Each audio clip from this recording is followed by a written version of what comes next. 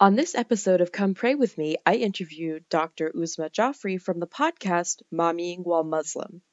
She will explain what inspired her on her podcasting journey, as well as the significance of Sharia law to Muslims and advice from the Quran and Hadith for new parents. Welcome to the show. It's wonderful to have you on as a guest. Thank you so much for having me. I appreciate you having me on today. Absolutely. So, my first question is, what inspired you to create your podcast, Mommying While Muslim? So, Mommy While Muslim is the brainchild of my co-host and the founder of Mommy While Muslim, Zeba Hassan, who had an experience flying while Muslim for the first time ever. And it was more experience secondhand as a mother watching her children go through that because she is white passing and her children are not. I mean, I would argue that at least one of them is, but this one was not. And she had a harrowing experience and called me for help and, what resources to talk to her children about what had happened because it was pretty traumatizing for them. It was the first time it had occurred. And I gave her those resources and she said, "Hey, would you be willing to come and talk?" And they were very scant, by the way, just FYI. She asked if I would talk about it on a podcast. And I said, "Sure. What's a podcast?" So 3.5 years later, we are, here and almost 200 episodes in with Mommy While Muslim, addressing those political social issues that Muslim Americans face, particularly second generation and native born Muslims. So, on your podcast, you talk a lot about Sharia based parenting. So, what is the significance of Sharia to Muslims, and how do you apply that to your parenting? Sharia, as close as I can think of it, is like canon law, or Jewish law, or Mormon law. It is a set of rules that Muslims abide by in order to fulfill their religious obligations. And so when people are saying they want to outlaw religious law, what they're telling us, what we're hearing is we are not allowed to pray, which is a violation of our, just First Amendment. Um, we are not allowed to eat the way we want. We are not allowed to dress the way we want. Basically, every single civil right that we have that's protected in this country, we cannot practice because Sharia law is just the way we live our lives. So we have rules to eat and to engage and to socialize. And I think people focus on some Sharia law that's executed in other countries. However, one of the tenets of Sharia law is that it is only applicable to the people in that place in that time. So it is something that is not universal. It is not blanket. So Sharia law in Saudi Arabia is going to look very different than Sharia law in America because part of Sharia law, one of the tenets is the law of the land is the law you abide by. And you can participate in Sharia within the guidelines of those laws and practicing our religion, eating the food that we eat, living our lives the way we live them is not in conflict with the Constitution and the Bill of Rights as we know it. And there's a lot of confusion, I think, about what Sharia law is and what constitutes that is the Quran, which is Muslim scripture, and they believe the word of God. So it's super holy. And that's why they flip out when people will desecrate the Quran because they're like, that's literally the word of God, guys. Like, don't do that. And then the Hadith, which is the narrations of Muhammad and the things that he did and the things that he said. Now, the Quran was written in his lifetime. He was not literate. And so his scribes wrote it in his lifetime as he dictated it to them. However, the Hadith, the earliest that it was written down was 200 years after his death. So if anybody knows telephone, that if you don't put it to paper immediately, it's going to get lost to time, like a lot of our biblical stories and our Hebrew stories did. So the Hadith is relative to also the interpretation of the scholars that are interpreting it. And there are weak Hadith, weak narrations that are quoted all the time and attributed to Sharia law. And those are the ones that you'll typically see on Islamophobic websites and on the Islamophobic network, which is a $3 billion network in any case. I would like to point out that our particular podcast does not focus on Sharia law. We're talking about social issues within the context of Sharia law, if that makes sense. So when it comes up, we will refer to it and always refer to scholars because my co-host Seba and we make it very clear we are not scholars, but if our audience has questions or if we have questions, we will bring in the experts and the scholars and find out more. And we're very quick to say we don't know when there's a question that comes up, like, what does Sharia say about this? Well, we don't know. You're going to have to go ask a scholar that you trust. Absolutely. I think that's a really good point, and it relates to a lot of events that have been going on. Like in France, there have been Yeah.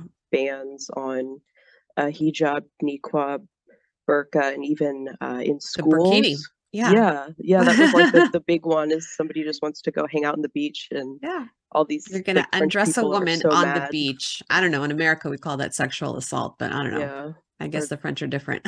yeah, or like make a little girl choose between her faith or going to school because they Yeah. don't want her to wear her hijab, which Yeah. So sounds the like you're biggest telling a woman what to democracy do. in the world is India, and that's what's going on right now. If people have been paying attention to the news, where women are being told removed or expelled from college campuses for covering their hair, and the largest population, people don't know this, they think all Muslims come are Arab, and they come from Arab-speaking country. The majority of Muslims come from the Indian subcontinent, so India, Pakistan, and Bangladesh. So there's a huge Muslim population out there. So if you think about the Indian population and the percentage of Muslims out there, it is a significant hit to the Muslim community and a violation of civil liberties and a so-called self-proclaimed democracy. Absolutely, absolutely. So, how do you apply the teachings of Sharia to your parenting? Yeah, and that's really important. We, I guess, commonly call it prophetic parenting. So the Quran in itself, as the word of God, is like honor thy parents. I mean, that's in every religion that we can think of, to honor your parents. And there's a particular chapter about a man and his advice to his son, which is really, really nice. But for Mommy While Muslim, our focus is going to be on mothers. And so we'll focus on like the mother of Mary, Mary herself. Again, another chapter devoted to a mother in the Quran. So that's really important. But the day-to-day practices of how do I talk to my kid about sex and how do I talk to my kid about drugs and what do I do if my kid's joining a gang or comes out of the closet, So those day-to-day things we need to go to the hadith, the narrations of Muhammad and his companions to see like, hey, how do I handle this? And the biggest part of it is trying to, I think, in prophetic parenting, is to model the things he did.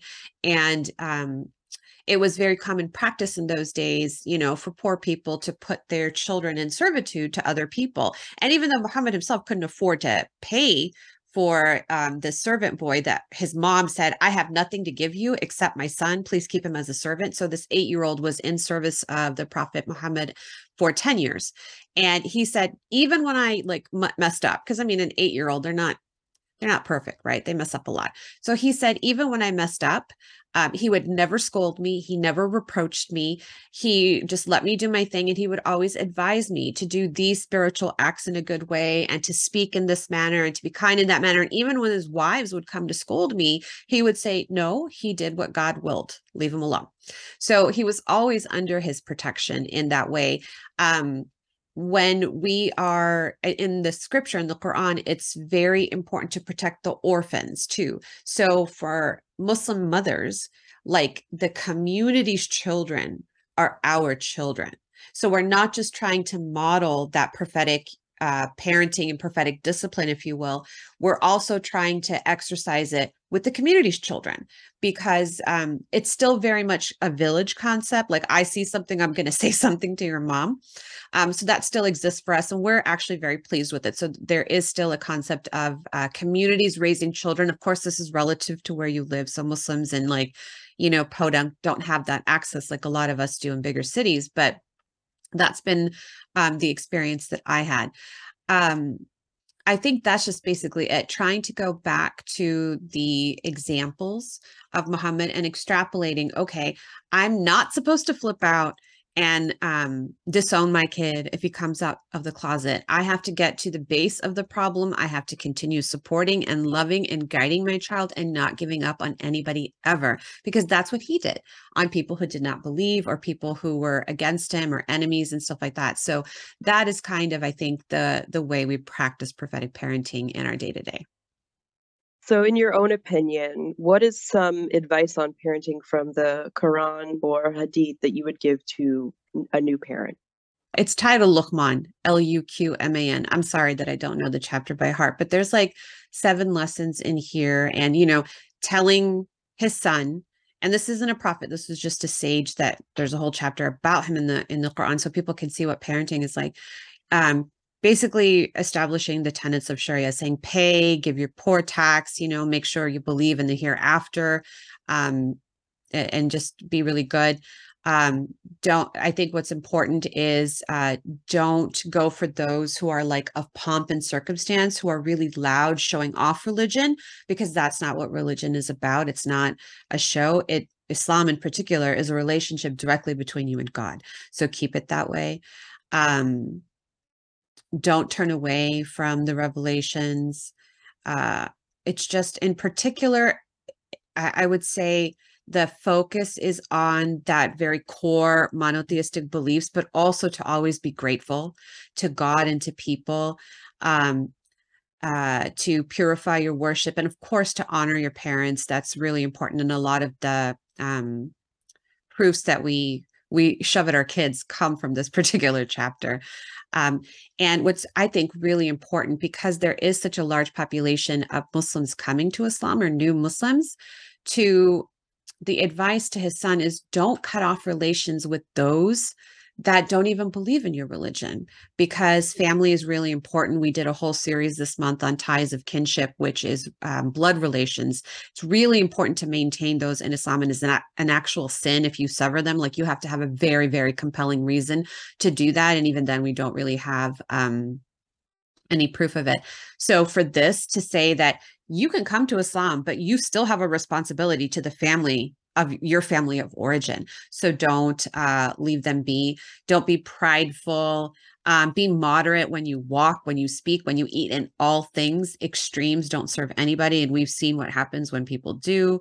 Um, so I just think it's really, really a really good chapter to read. And I'm sorry that the number isn't coming up for me. Oh, wait, I found it. 31, chapter 31. There it was.